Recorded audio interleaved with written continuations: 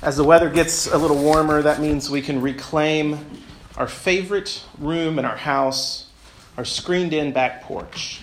You can sit on the back porch just in the right place and see nothing but the farm across the street with the barn on the top of the hill.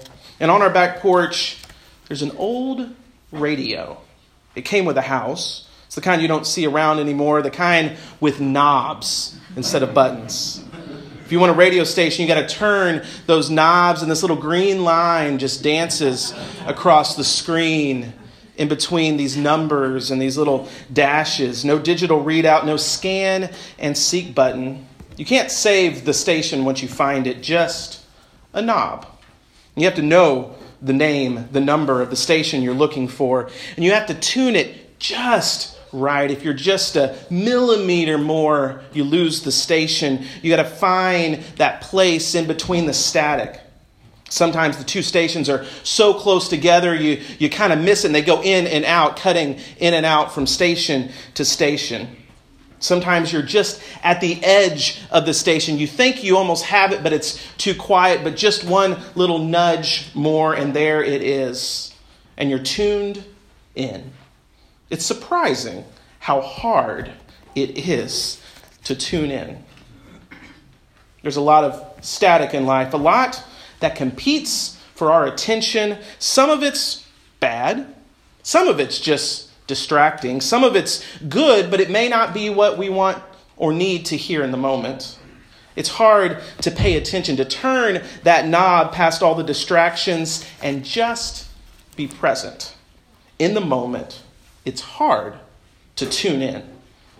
Now, Luke's gospel that we just heard today tells a story about two women who invite Jesus into their home. It's a meet and greet. Now, we know what this is here in Iowa. It's already caucus season. If you haven't noticed, all over people are hosting meet and greets in their homes and their businesses and community gathering places. The candidates of their choice invited over so that friends can hear what they have to say. Shake their hand, ask questions, take a selfie. That's what Martha and Mary are doing with Jesus, hosting a meet and greet. They have been tuned in to what Jesus is saying, and they want their friends to check him out. And so they throw a party so others can hear what he has to say. Come meet Jesus, hosted by Martha and Mary. That's what the invitation says. That's not how things play out. Martha is working her tail off. Dishes, food, refilling drinks, answering the door, showing people out back to the restroom, making sure everyone could listen, everyone could hear Jesus. That's why they're throwing this party. And Mary is of no help at all. It's as if she doesn't even see those dishes piling up, those empty glasses. She is ignoring the doorbell. She was co-hosting this meet and greet. Now she's acting like the whole party is thrown for her, like she's one of the guests, sitting at Jesus' feet as if this were all just for her. Martha's fuming. Can you blame her? Doing all the work, carrying it all. She tries a few passive-aggressive looks from the back corner to Mary, but Mary does not see her at all. She walks by, picks up some dishes, and huffs and puffs and grabs the dishes, stomps away to the kitchen, but Mary has no clue. She's hanging on Jesus' every word. And finally, Martha has enough. She stomps out of the kitchen, almost knocks that pile of dirty dishes over on the way, and interrupts the Q&A with a question of her own. Lord, I got a question for you. Do you not care that my sister has left all the work for me to do? Martha, well, she doesn't wait for an answer because she knows the answer. Obviously, Jesus is going to be on her side. He just wasn't paying attention. He didn't see how hard she was working. He didn't see that Mary was shirking her responsibilities. And so without missing a beat, she answers her own question and says, tell her then to help me, Jesus. Jesus has an answer. It's not what Martha expects. Martha, Jesus says, you are worried and distracted by many things. You only need one thing. Mary's chosen the better part, which will not be taken away from her. That's the end of the gospel story. It's pretty short. The text moves on from there. We hear from Mary and Martha later in the story, but no more about this. No interpretation. No, this is what you should do with this story.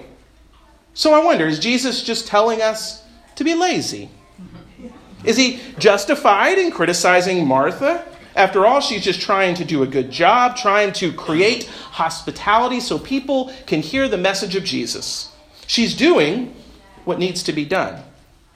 Last spring, Marty and I went with our friend Sarah down to Table Rock Lake for a few days, and we thought it was a great idea to go kayaking.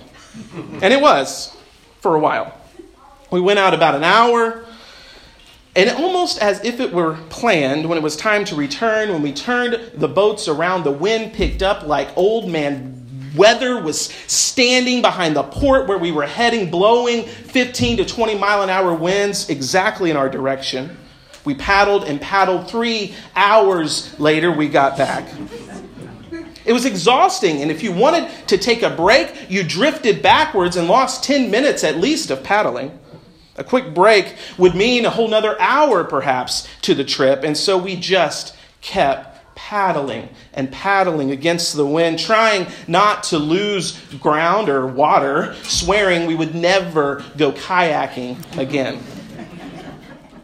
And that's how life feels sometimes, as if everything's blowing against us, a non-stop struggle, trying to move forward against the wind. And if we were to take a break, we'd lose so much ground we could never catch up. Better to just keep on working, keep on paddling, pressing forward because, well, you have to work hard.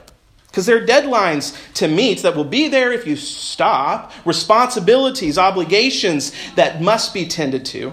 It'd be nice to quit it all, slough it all off, just sit and listen, but if we did, we'd lose too much ground.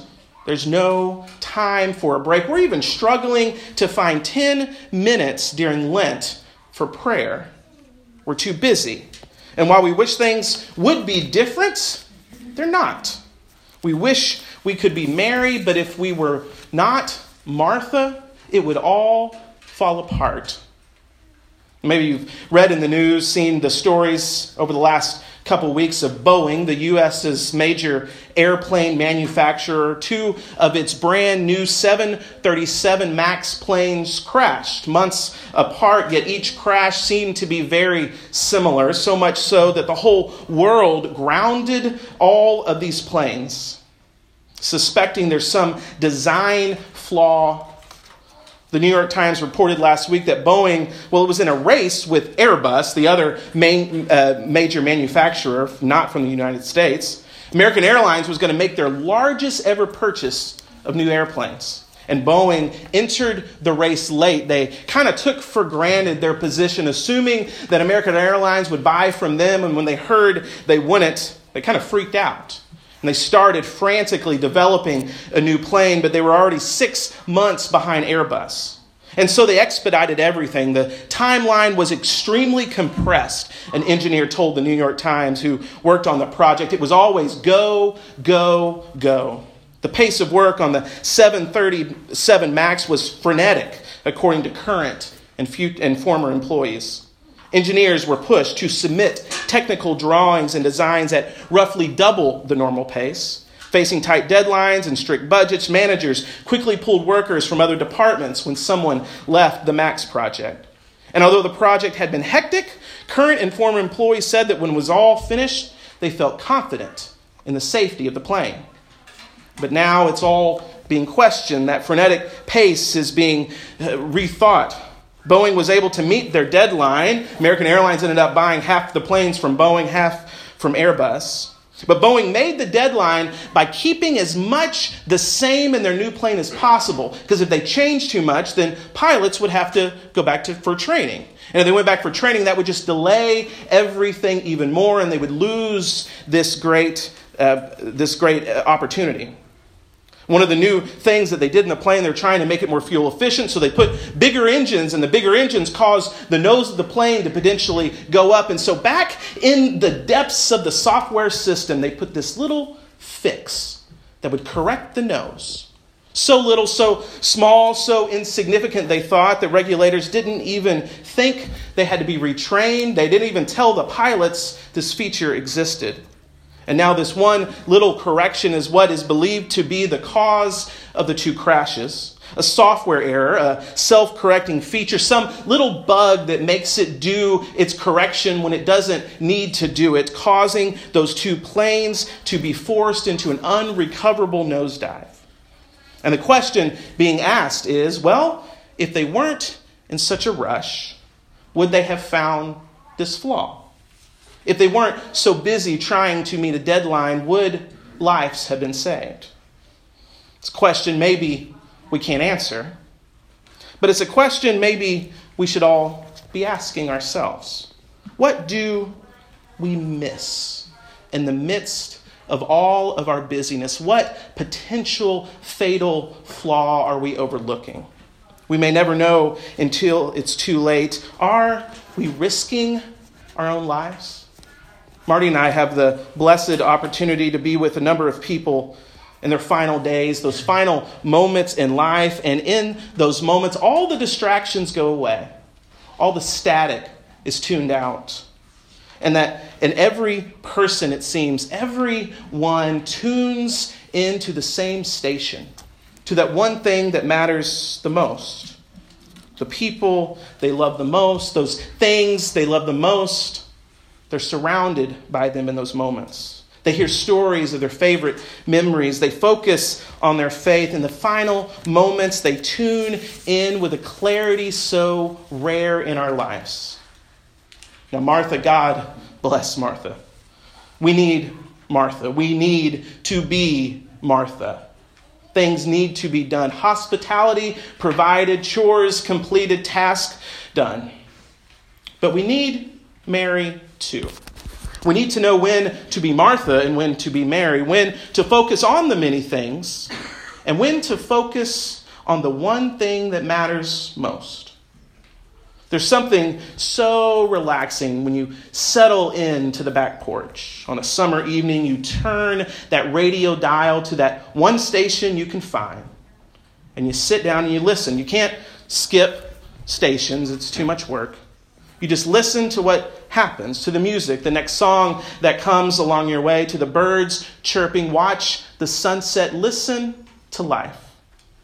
Now, Mary has chosen the better part, Jesus said. And that is what will not be taken from her. One day, the to-do list, all those things will be gone. And the only thing we have left is the one thing that matters most. May we have the wisdom not to miss our life. The wisdom to work, when we need to work. And stop when we need to stop. To meet deadlines, but not at the cost of our life. And the cost of the people and the things that matter most. May we tune in, settle down, and sit at the feet of Jesus as he speaks the words we most need to hear. You are enough. I love you. Amen.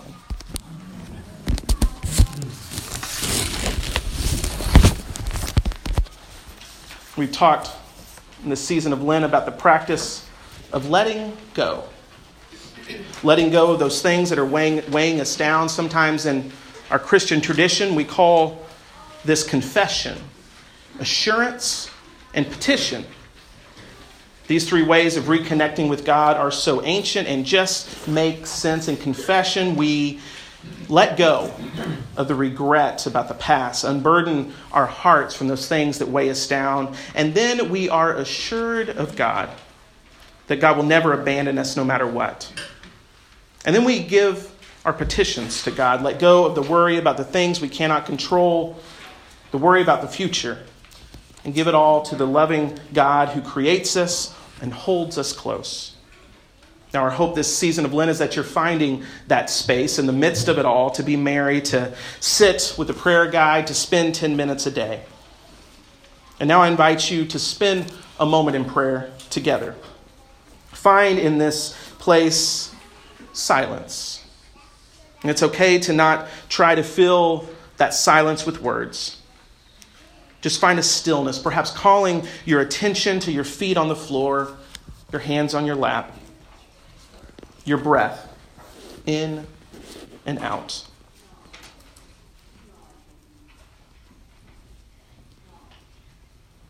There's nowhere to go, nowhere to be.